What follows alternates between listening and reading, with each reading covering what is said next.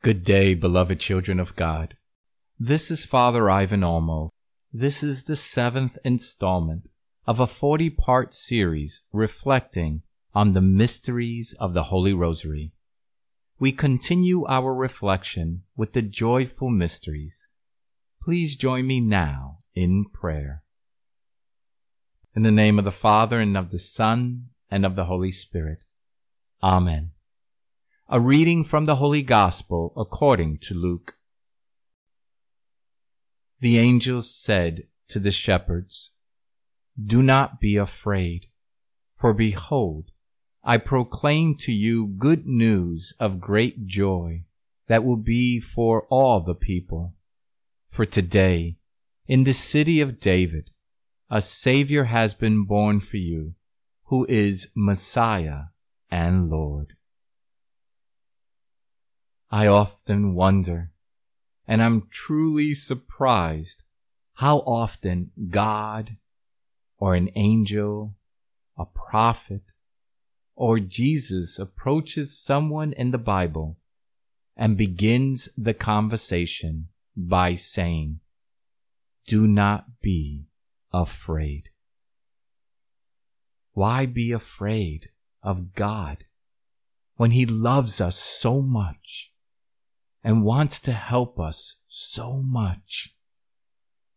When the angel Gabriel first appeared to Zechariah in the temple, and to Mary in her home, and to Joseph in a dream, and to the shepherds in the field, he greeted them by saying, "Do not be afraid." There are many other scenes in the New Testament with similar greetings. For example, when Jesus calls the disciples, he says to Peter, "Do not be afraid. From now on, you will be catching men."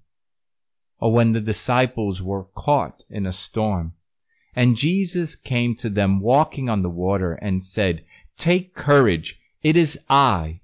Do not be afraid." There is also the beautiful scene of the Transfiguration on Mount Tabor. As God spoke to the disciples, they hid. Then Jesus came and touched them, saying, "Rise, and do not be afraid." Or how about the time when Jesus heard that Jairus' daughter died? He said to him, "Do not be afraid, just have faith, and she will be saved." Or even when the women who were heading to the tomb on Easter morning to bring spices for the body of Jesus, but were surprised by an angel that said to them, "Do not be afraid. I know that you are seeking Jesus, the crucified. He is not here, for he has been raised just as he said." And finally, in the book of Revelation, when John experienced Jesus in a vision, Jesus told him, "Do not be afraid. I am the first and the last, the one who lives. Once I was dead, but now I am alive forever and ever." Jesus reminds us we have nothing to be afraid of anymore. God loves us. He truly loves us. He sent his Son Jesus to save us, not to condemn us.